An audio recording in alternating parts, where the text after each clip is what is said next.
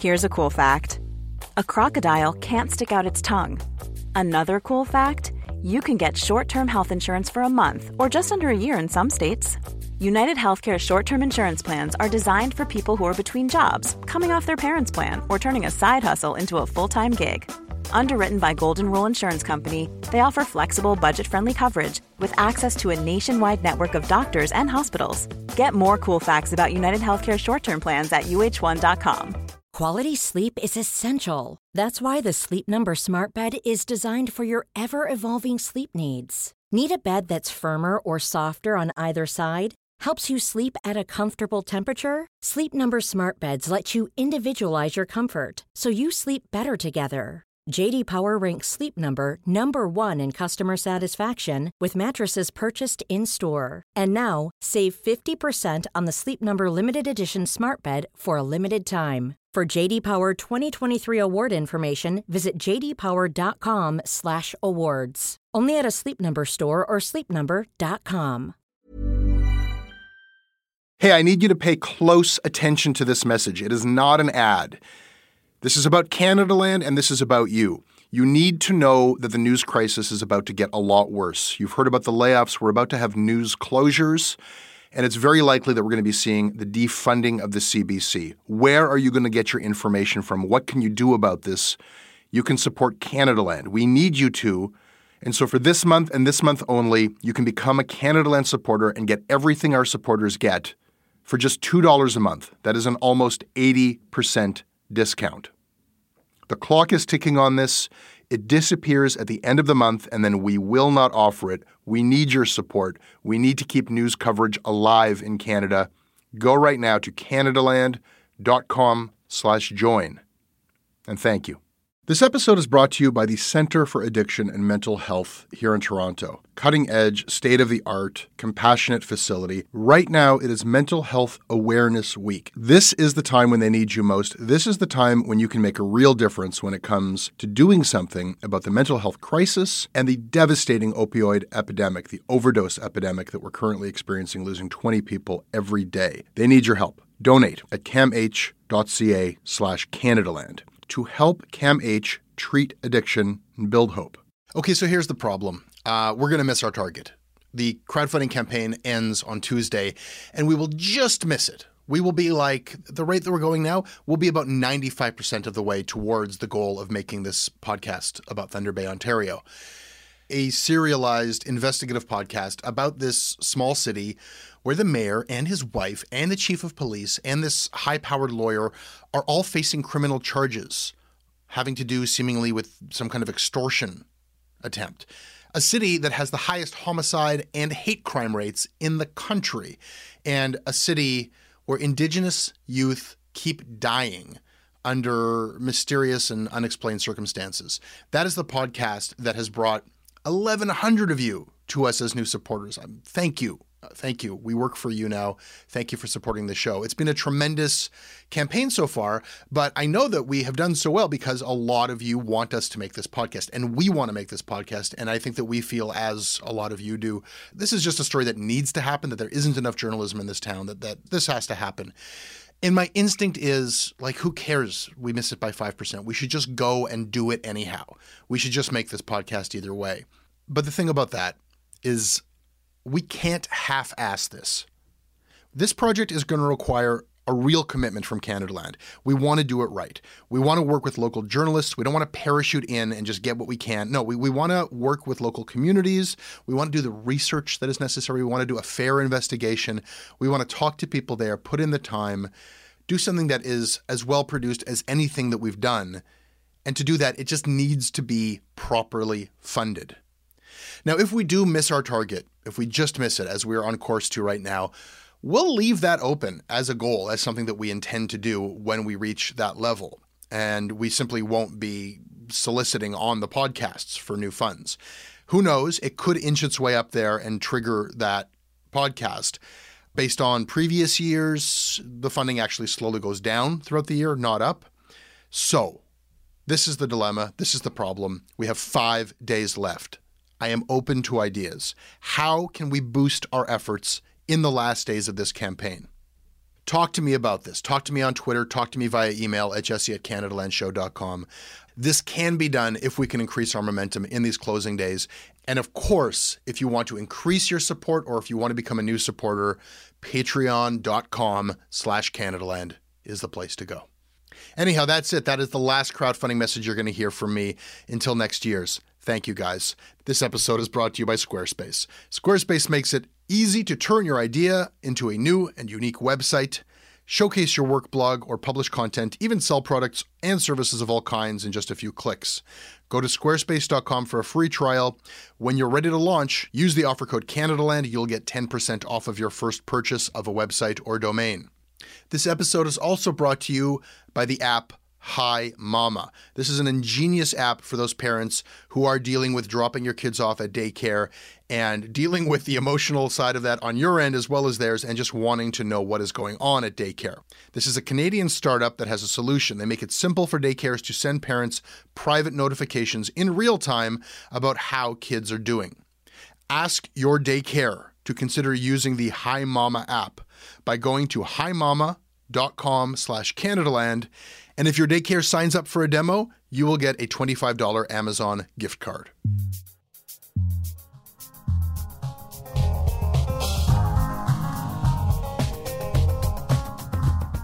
Freelance writer Sarah Haji. Hello. Today we are going to talk about the new National. Why stop at 4? Why not 5 hosts? Why not 12? I pay my taxes. Yeah. Speaking of taxes, we're going to discuss today why the haters can't just leave Brittany alone. I mean Bronfman. Leave Bronfman alone. And finally, we're going to talk about why it's just too bad for Alex Jones because it is brown girls to the front at Lido Pimienta concerts. Those are some hot topics. It's a lot of stuff. Yeah. Welcome to Canada Land Shortcuts. It's good to have you here. Thanks. This episode of Shortcuts is brought to you by Adam Kendall, Laura Robin, Risa Schwartz, Maxine Levine, Jennifer Murphy, Fraser Calderwood, Michael Roman, and Delna Contractor. Hi, my name is Delna Contractor. I'm based out of Toronto, where I work as a lawyer. I support Canada Land because you and your team provide much-needed critical analysis of Canadian media and politics. You've introduced me to some great Canadian journalists like Omar Malalam, and you've also provided some lulls along the way, which is pretty nice. I've been listening to the podcast for some time now, but I finally decided to pitch in after listening to the Sarah Polley interview, which was such a great discussion on sexual assault in the Canadian context, and I really want to hear more stuff like that. And this episode is brought to you by Squarespace. Sarah, you're a freelance writer? Yes, I am. You gotta have a portfolio set. I need one. I really do need one. I don't have a website. I noticed that on your Twitter account it says you're too lazy to have a website. Yes, I am. I'm so lazy. I don't know what to do. It's so hard. Well, luckily I have just the answer for you.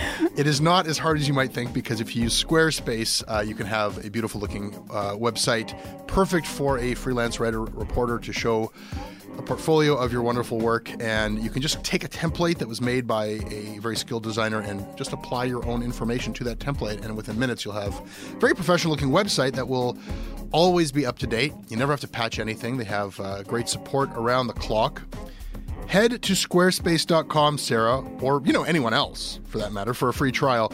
And when you're ready to launch your new business, your portfolio site, your next idea, use the offer code CanadaLand and you will save 10% off of your first purchase of a website or domain.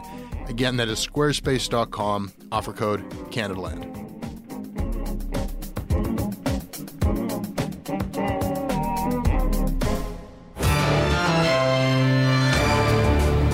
It is Monday, November the 6th, and this is The National. You'll notice some things are new tonight, including the fact we're coming to you from 3 cities.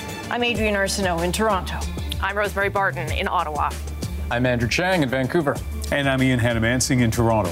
One thing that isn't new, the journalism you expect, that will stay the same. On this night, a small town in the United States still reeling from a shooting at a... Sarah, did you watch the new National?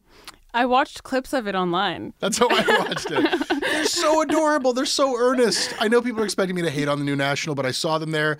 4 hosts with their slim rectangular windows. It was cutting off their ears.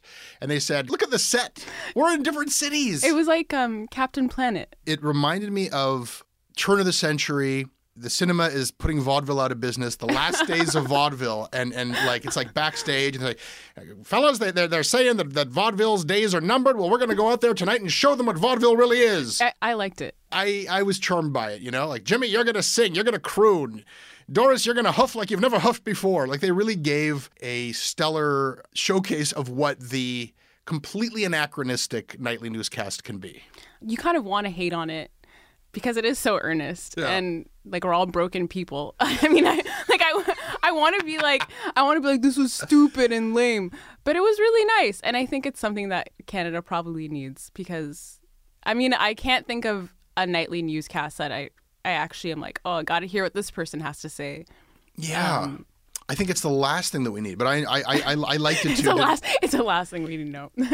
Despite how broken I am inside, I enjoyed it. And yet, like you, I watched it the next day, right? I was like really interested to see what they were doing. And then the pieces were just a little too long, so I would fast forward to the next one. And then they would do like a tribute to the Leonard Cohen concert, but I wanted to get to the actual report from, I don't know what was in what order. But everything is, the National Newscast spoon feeds you. Here's what you need to know in the order that we say. And I kind of made my own news program by shifting ahead to see what it was all about, to go past the things that I found boring. They had these long nostalgic reminiscences of like national past, and I maybe am less interested in the kind of breaking news, cop shot in Abbotsford, and more wanted to see this very well done report that Adrienne Arsenault did about the town that ISIS fled, their capital. Like that was interesting, and that's something that TV does really well. But I essentially made my own show in a non-linear way the day after it was broadcast. I mean, nothing more to me could highlight how that format of like we're live, it's dead. It is dead. I mean, I have cable, which is wow. Only because I live with my sister and her family, and they're like real adults. Oh, okay. So that's the only reason why I have cable. I always have to tell everyone that so they don't think I'm like springing for cable or something. But I didn't watch it live. First of all, I didn't even remember it was on. Second of all, it's exactly it. Like you'll be like, oh, okay, I'll just watch the highlights online and just see what people say. So I do wonder how people are going to watch it mostly. Like, are they going to segment it better for an online audience? Yeah, I think that they're trying to make it multi-platform, and they're like, chunking it up the next day, and then they've got like a newsletter where they're like a tabloid newsletter that's written in like a weirdly, it actually feels like that 1236 newsletter. I think the rhetoric is we're going to slice and dice this and offer it to you in every format you want. But the reality is when you have this broadcast to make every night, that's the actual product you're making. They're not in the business of making viral videos. They're in the business of making this nightly television newscast. And they're big on this live thing. And then they got like Andrew in Vancouver, they're 3 hours behind. So he's just got to sit there like a chump in case the news changes every broadcast. Poor Andrew. Somebody called him the Ringo of the group. Like he's just like, okay, everybody, that was a great broadcast. I'm just going to sit here in case any of these stories progress so I can update our Vancouver audience. Yeah, that's true. I didn't really think of the time difference so much. But I don't know. It was its first sort of thing. I feel like I'll have to wait longer to form a better opinion. But I thought it was good. What I watched, I was like, yeah, I could see people being into this. I don't know. It's just hard to gauge because I'm so online. Yeah. So I'm just curious as to what someone who sits down and is like, hey, I'm going to watch a National is going to think. Yeah. Well, I think we have this concept of the regular people. And there still are plenty of them. There still are like lots of like parents out there who watch the news at night. I don't think that we should neglect that audience. I just feel like the CBC is still trying to operate in a world where that is the flagship thing. Yeah. And in fact, you take Rosemary Barton, who is fantastic on Power and Politics. That show is an important show. It's the flagship political TV show on the CBC. And she just was deep into the details doing accountability interviews on her own show. Now she's like fighting for airtime on the National. And somebody else will have that Power and Politics. Like they're still prioritizing the National as the be all and the end all. I think that's the thing, is that they're still acting like it's 20 years ago in terms of what the priorities and where the money goes and where the flashy graphics go. It's the Panama Papers 2.0, except this time the web of links to offshore tax havens is far wider. Revealing how the ultra-rich shelter their money in offshore tax havens. Offshore banking can sound shady, but in the majority of cases, it is not. Have you been following the Paradise Papers? Yes. You know what? And I'm really proud of myself for following it because I usually don't give a shit about anything to do with money. Yeah. And I frankly don't understand economics that well. But this is really something, especially the National Post article about that you talked about a bit. The Terence Corcoran there we response? Go. Yes. Oh, God. Yes. That was beautiful. Okay, so let's first... we need to talk about that piece. So the Paradise Papers will summarize, and we're, like, I'm with you. I don't. The business section I'll read last, and I do feel like this is important. This is probably more important than the other stuff I read. So I'm going to read this, and I feel very good about myself when I get through it. I feel so smart. Yes. So this is two people who don't know what they're talking about, summarizing a very complicated story about tax avoidance, not evasion yet.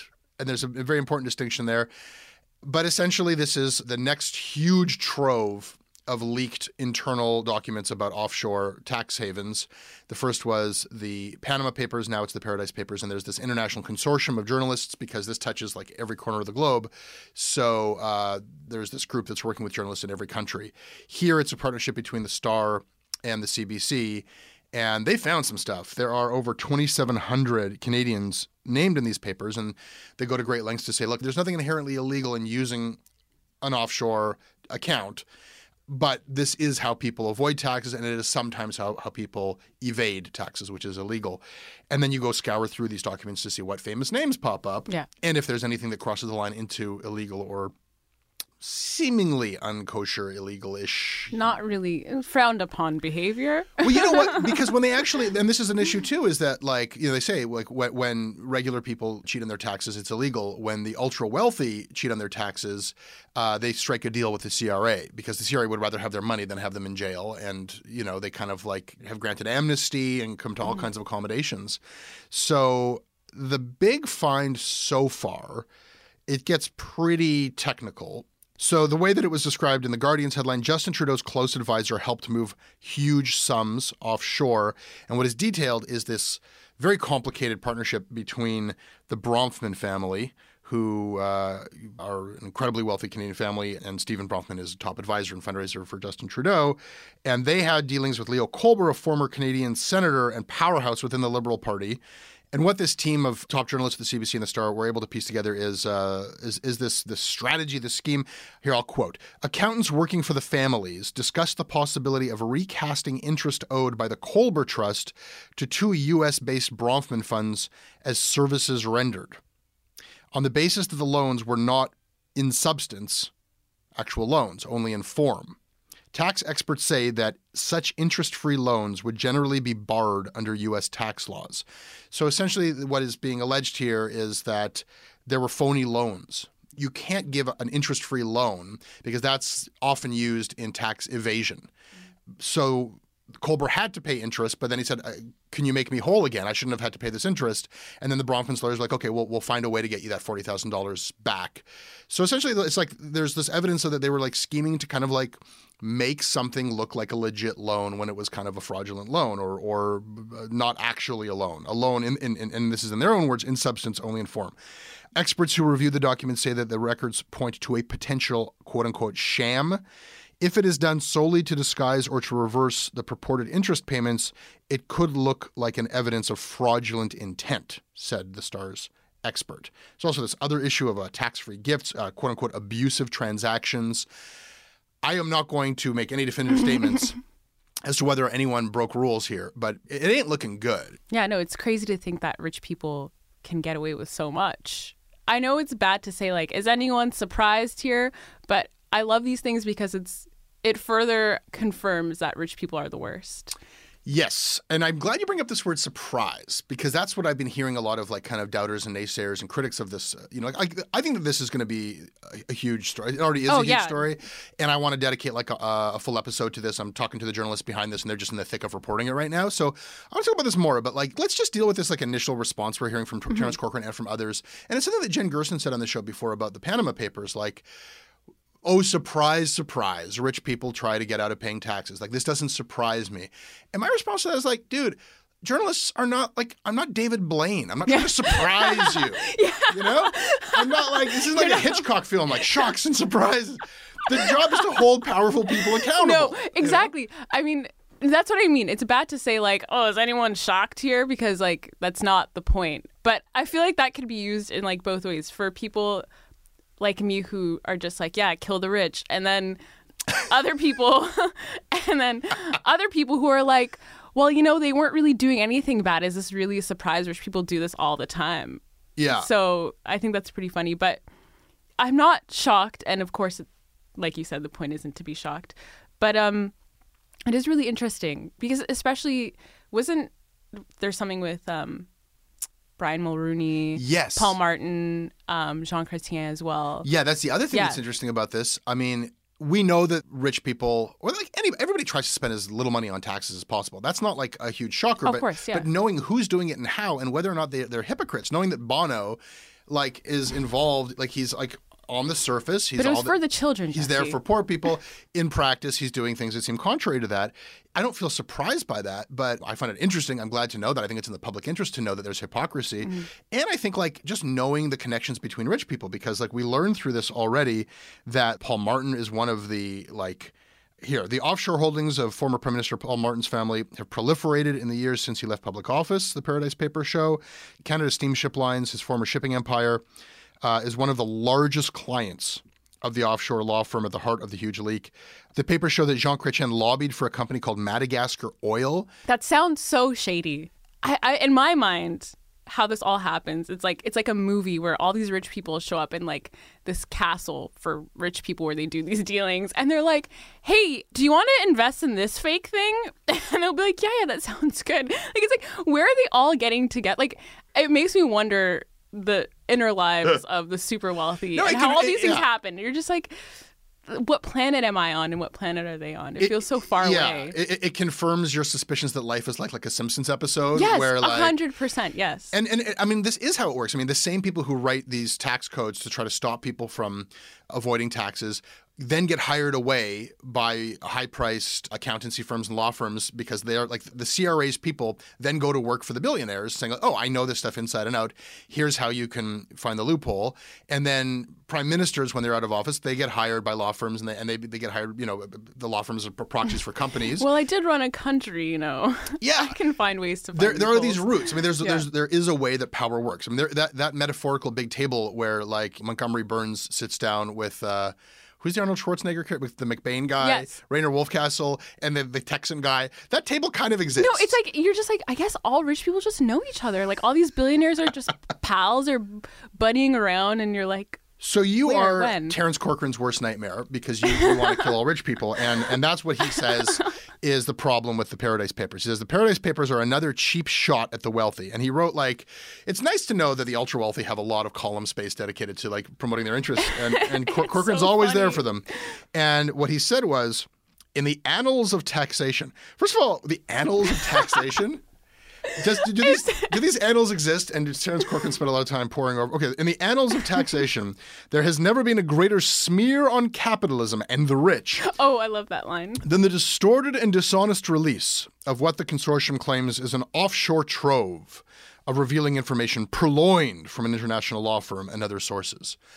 So this is not fair to the rich. This is ultimately why this is such stellar journalism and why I'm so glad that this happened. It is not that this is interesting. It is interesting. It's not shocking, but it is interesting. It's not that I want to know how power works. That's great to know. It's not even the hypocrisy that the Queen of England and Bono and Trudeau, who campaigned on a platform of clamping down on tax evasion and avoidance, and now says that he's satisfied with Bronfman's explanation that he did nothing wrong. It's not even the hypocrisy. The best outcome of this, is that from now on, wealthy people, I'll count myself among them. I'm not in a Bronfman level. When I talk to my accountant and I say, okay, well, I've got RESPs, I've got my mutual funds, I want to pay as low taxes as possible. Everybody wants to pay as low taxes as possible, but keep me from getting audited. Don't do anything shady and keep me out of prison, okay? And then I don't even know what he does after that, right? So the ultra wealthy are basically saying the same thing. I believe them when they say, oh, I didn't even know about that offshore, this or that. But now they have to say to their accountant or their financial managers one more thing. They have to say, keep me from getting audited, keep me from going to prison, and keep me from getting written about in the next major leak. Yeah. Right? So that's really good. It's really good that they now have that extra layer of accountability. Now they're going to have to actually pay higher taxes and not do hypocritical things because they don't want to be embarrassed. Yeah. And going back to that piece, the best part, I think, is just how he's just kind of leave them alone, it's how dare you come after these people? And to me, it's just so insane that anyone can write like an impassioned defense of all these like super wealthy people moving money around. So they pretty much have to, I think it was, I forget the professor's name who in Copenhagen who was analyzing a lot of this. Right. I totally forgot his name, but he said it's pretty much people who want to participate in society without actually participating in society. Yeah. And it's like that's the only real thing that I just don't understand how that's at all defensible. Or it's kind of like, do you even get angry on their behalf? How they don't need you. Like they don't need you to defend them. Terrence, Terry, you can calm down. They'll be fine. It is kind of appalling. They're keeping. I'm not going to pretend to be shocked, but like these are like hundreds of millions or billions of dollars that are being kept out of public programs and schools and libraries and welfare. Like they're not paying their fair share. It's good to expose them. This episode is sponsored by BetterHelp. It's amazing the things that we tell ourselves to talk ourselves out of getting help. Anybody who's actually gotten help knows that the process of getting things off your chest, of taking your stressors, your problems, and just like not letting them be bottled up, working through just conveying them to somebody, half of the battle is just doing that. You unburden yourself. And you know what? If you have a real mental health professional, no, they don't have magic bullets or magic words that make it all go away. But often they can help you see things a little bit differently and guide you to strategies or tools or to a new perspective that actually does help. As the largest online therapy provider in the world, BetterHelp can provide access to mental health professionals with a wide variety of expertise in mental health. Because you listen to this podcast, you get 10% off of your first month at BetterHelp.com/CanadaLand. That's BetterHelp.com/CanadaLand. This episode is brought to you by Douglas, a mattress trusted by more than 200,000 Canadians from coast to coast to coast. Trust is important. There are a lot of mattress lies out there, a lot of mattress liars. And I didn't intend the pun, but it occurred to me that there is one as I was saying those words. Listen, I am not lying to you. I have experienced the Douglas mattress. It is an exceptional mattress at a surprisingly affordable price point. It is a mattress that sleeps cool, doesn't have that weird thing in the summer where the mattress gets like an oven. It's a very good product. It's delivered to your house in a box. You don't have to go to a big mattress store. It is a medium firm mattress, which is what Canadians prefer, and it comes with a 365-night trial and a 20-year warranty. What more can I tell you?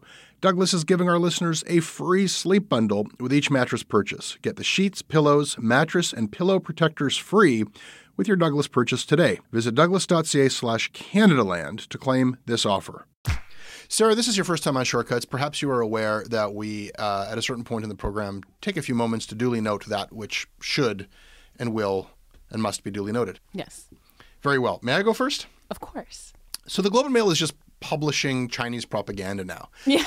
They're just and that sounds like you think I'm going to go ahead and say that some article or some take that a columnist had is like Chinese propaganda. No, but it's literally Chinese propaganda. No, yeah, like China is saying, here's some money. Can you please publish some propaganda? And then there's a section in the Globe and Mail called China Watch. And here's the headline. Again, life is just a Simpsons episode. The headline is Onward to Rejuvenation. Europeans express optimism about new party leadership. From a prized seat in the front row, a glimpse of the future emerges. Times are tough for the Globe and Mail. And you know what? The New York Times ran the exact same thing a week later. I guess that's just how it is now. Like, am I like? There are some people out there who have a more encyclopedic knowledge of the annals of advertorial than I do. Is this a new low, or has this low been reached before? Somebody please inform me. Like, I know that if it's clearly marked as paid content, there's not a lot that but there are standards of what they won't. There are things they won't publish. I would have thought that just like 2 pages of like Communist Party of China propaganda would fall under the that looks like you're trying to make a newspaper within our newspaper and use our brand to legitimize what you're trying to do here, and we need to report on you. So that's a bit of a dissonance there. So yeah. I actually saw it because Emily M. Keeler was tweeting about it. And I didn't know this, but she tweeted the Globe and Mail ran the paid propaganda for a regime that illegally detained a Globe journalist this year. Which is, I imagine being Nathan Vanderclip. Yeah. And being like, shit. My employer just ran propaganda from a country that detained me illegally. Yeah. Well, and this idea that it was all done transparently because they said, okay, China Watch has paid for this. But they don't disclose that China Watch is the Communist Party of China. Like, you are told that it's paid for, but you don't know who paid for it. Duly noted. Sarah, what would you like to duly note today? So CBC Olympic, I guess they're trying to get us pumped. They posted a video of Canadian athletes eating Korean snacks, and it's very bad. It's Dongwon, Korean traditional drink. Does say Wang snack on the back. Ooh, that's very fishy.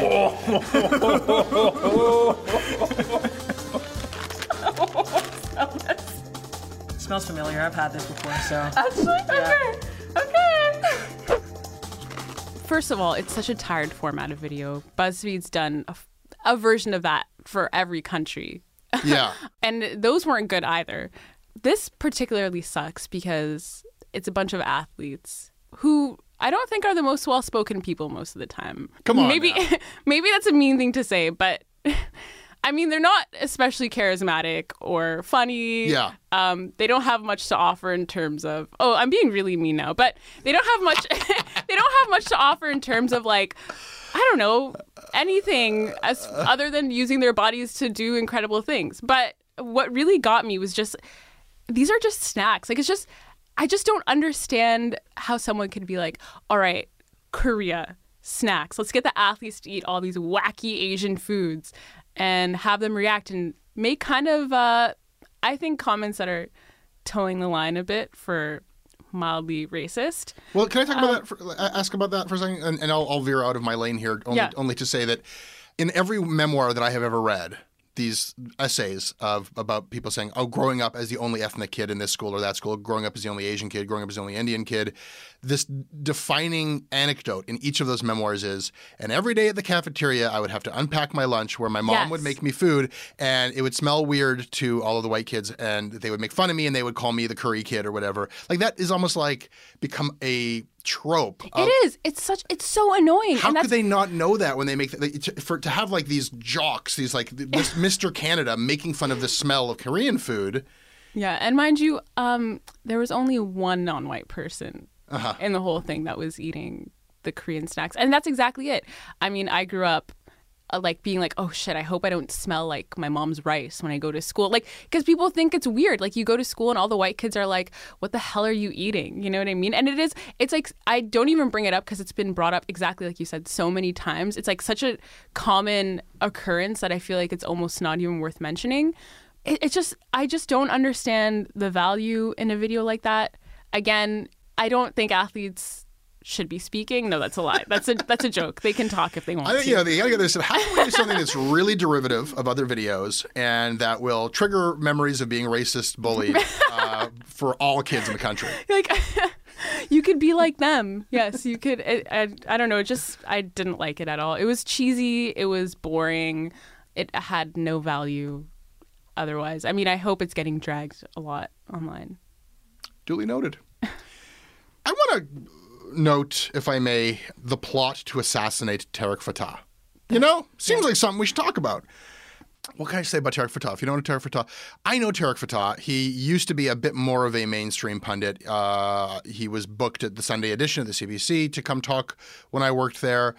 I found him to be like, I liked Tariq just on a personal level. Like, I found him to be like this outspoken, pugnacious, fiery guy who just seemed like, and this was at a different point in like the mainstream discussion about Islam. Here's this Muslim guy who is just giving hell to radical Islam. And he was beloved by a lot of mainstream media and ultimately embraced by Canada's real right-wing media because he just became more and more virulent with his condemnation, not just of like violent radical Islam, but if you follow his like Facebook postings and Twitter, he's like just kind of saying really, really offensive stuff. Oh yeah, he's awful. He's gotten to this point where I would say he's just like beyond the pale of like, I wouldn't have him on the show because he has said things like after the mosque shooting, he tweeted this crazy conspiracy theory that Alexandre Bissonnette was not alone. His Muslim accomplice has been made state witness to avoid any talk of Muslim-on-Muslim terror. And that is so crazy. The idea that the cops and Bissonnette himself would have to be in on it and everybody there, it's a crazy idea. And it's an idea that actually has real ramifications for that guy who was improperly arrested. There was a Muslim guy who was originally arrested and then cleared completely. Now he's got to live his life with this national columnist conspiracy theory that has never been retracted.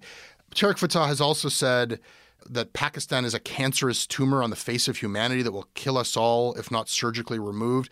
I don't know what to think about Tariq because he's been fighting cancer and he's been going after in addition to a lot of stuff that he said that I don't think that might even qualify as really racist stuff.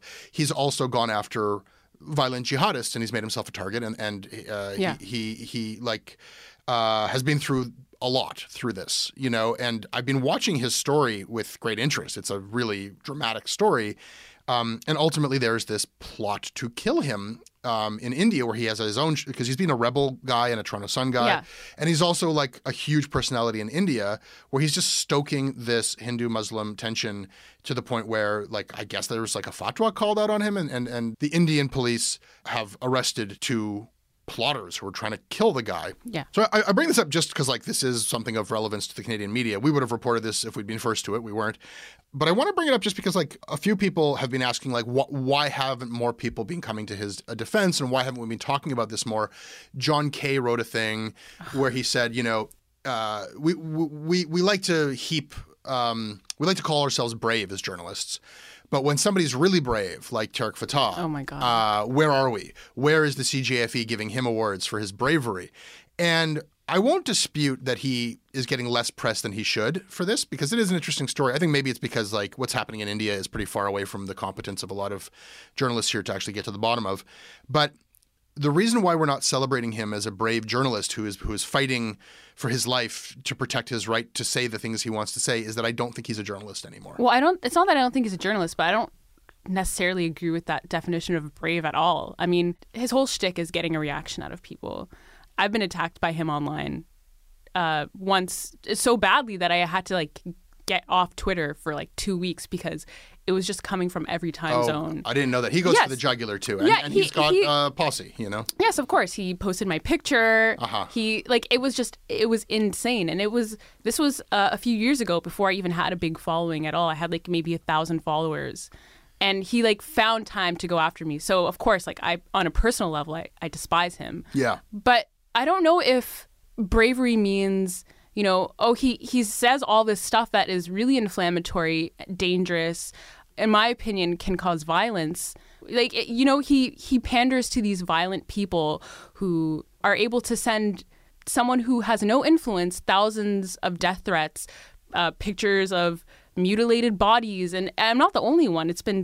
There's so many people who have felt his wrath, his followers and everything. Of course, no one should be threatening to kill someone. It's awful that there's a plot to kill a person for, just saying things. But it doesn't make him a hero because someone threatens to kill him. Am I supposed to be oh, he's so brave because someone was crazy enough to want to plot to kill him? Yeah. You know what I mean? It's I shouldn't have to be coming to his defense for anything. No, well, I know you're not saying that, but I mean, No, we think the same thing about I will defend his right to not be killed. Of course, exactly. I don't think anyone should be trying to kill him. This is what got Bill Maher in trouble a long time ago. So, and even in making that comparison is one that I realize now I wish I hadn't. But look, we shouldn't conflate bravery with heroism, right? It is brave to taunt and insult violent people is brave. And Bill Maher made the point years ago, and he lost a TV show, and he said, well, the 9/11 bombers, the 9/11 attackers were brave. They were willing to die for what they believed. They weren't right. They were murderers. Yeah. They were brave.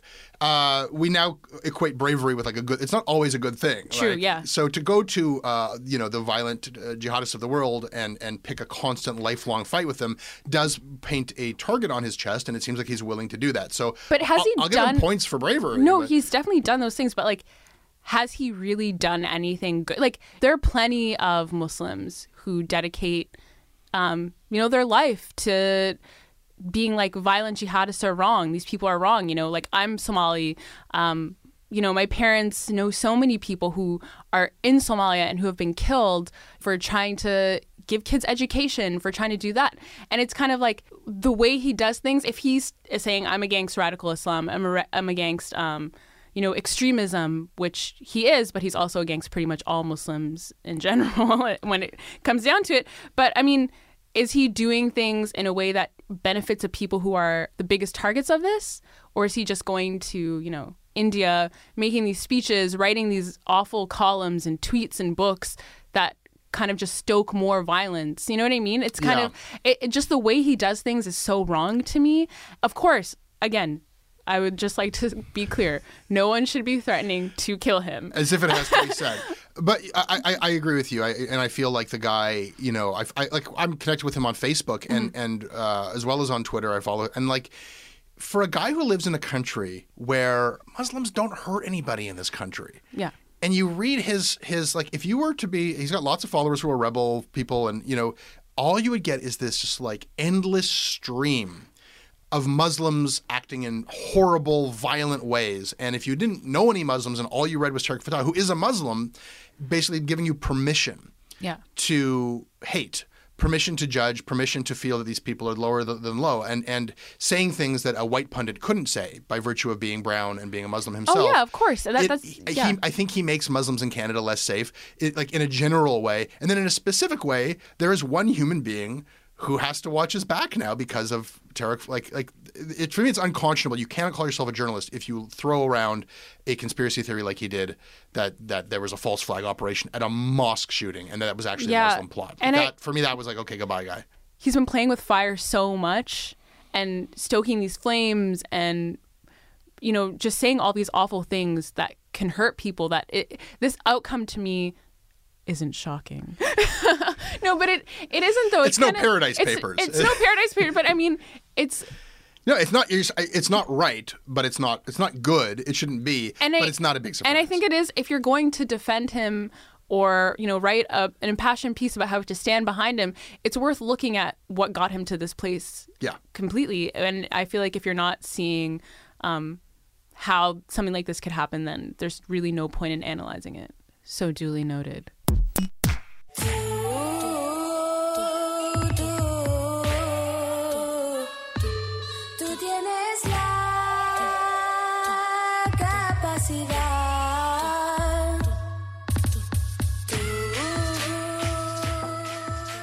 Okay, so I don't even know, do you have to disclose that you like someone's music when you're talking about a news story involving them? I like Leto's music. I'm a fan. Yeah, I don't know, it's not like an actual conflict of interest, like we don't hang out or anything. That'd be cool. We don't.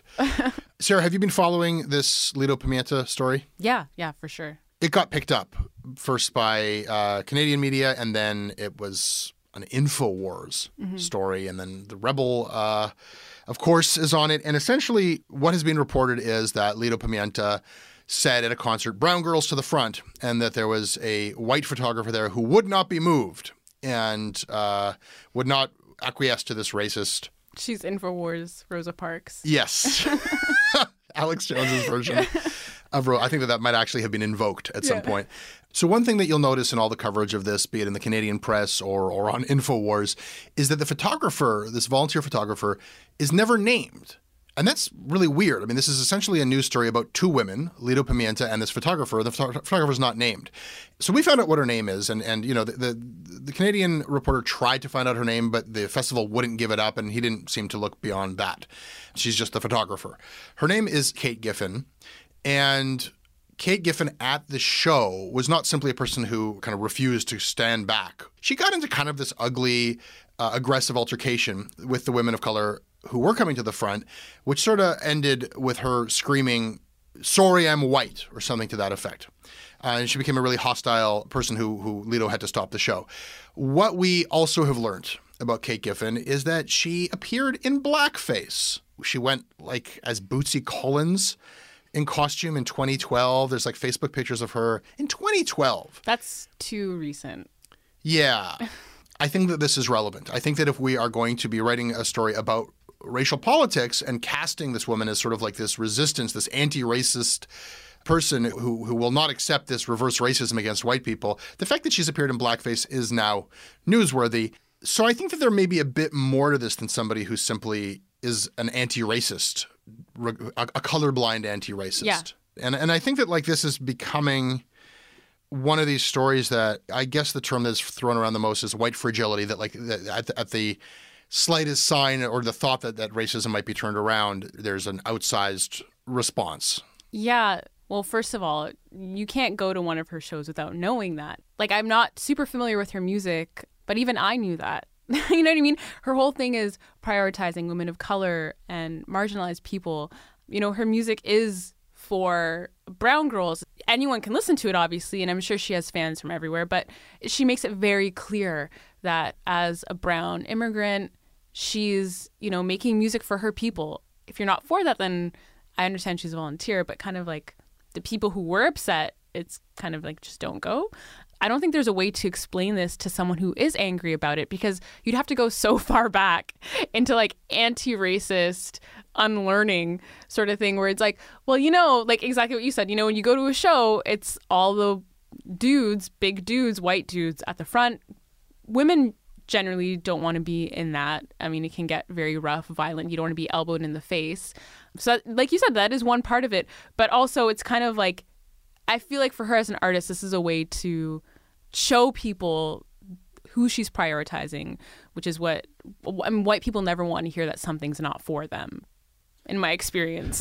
Like, they never want to hear that they're not the target audience for something. They never want to be, it's like, wait, what do you mean I can't enjoy this? Which isn't even what she's saying. But I don't think there's any way to explain this to someone who doesn't already get it. I mean, there would just be so much foundational knowledge about racism and how white supremacy works and how power dynamics work and unpacking that invisible knapsack. Like, you know what I mean? I don't know where to begin. The immediate thing that's got me concerned is just Leto herself. You know, The Imposter did an interview with her before she kind of broke, before her album came out. And I love the way she talked about these things because she was just so outspoken, and she had such an understanding of Canadian race dynamics where she was like, you want to put me on your bill as a token? Fine, but you're going to fucking pay me. Yeah. You know, pay me the token tax. You know, I was just like, this is great. This is like totally an empowering message. It's not a hateful message. She's not angry or like condemning, but she's just like got her eyes wide open. She's not going to be anybody's tool. And she also, like, I think that the music is great and deserved all the attention in the Polaris Prize. So to see her kind of go from, you know, kind of entering the conversation that way and then taken out of context, warped, picked up by Alex Jones, the onslaught of the hatred, like, I fear for her. Like, this is not somebody who is... Yeah, and she's getting it crazy shit on Twitter, on Facebook, on every platform she has as an artist. It's 100% the most violent messages that a woman can receive, and it's crazy. Yeah, and Ryan McMahon was saying this, like, it's not like she's like at Madonna level. She's not like traveling with an entourage and bulletproof, you know, like she's exposed, you know? Yeah. It's like, I'm scared for her, you know? Yeah, she's handling it so well. She came into a lot of people's mind when she won the Polaris, and, you know, the whole thing with everyone talking about the sound guy or whatever, you know, that. Oh yeah. Her, you know, like all speech. These things, and I feel like it's just kind of been like one thing after another where people are kind of like, like, who is she? And I'm going to start attacking her.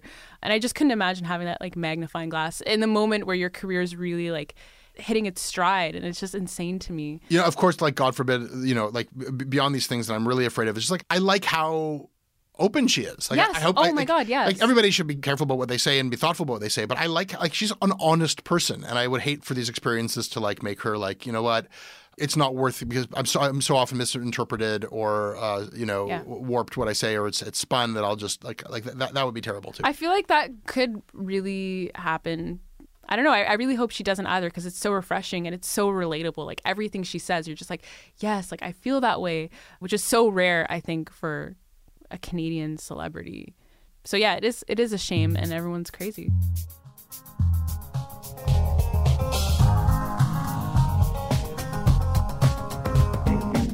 That is your Canadaland Shortcuts. You can email me at jesse@canadalandshow.com. I read what you send me. We are on Twitter @Canadaland. Where can people find you, Sarah? Well, as we know, I do not have a website. You can find me on Twitter, twitter.com/geekylonglegs. Geeky Longlegs. Like Canadaland on Facebook, and our stuff will appear in your news feed. Our crowdfunding site is patreon.com/Canadaland. This show was produced by Kevin Sexton and Radia Chaudhry.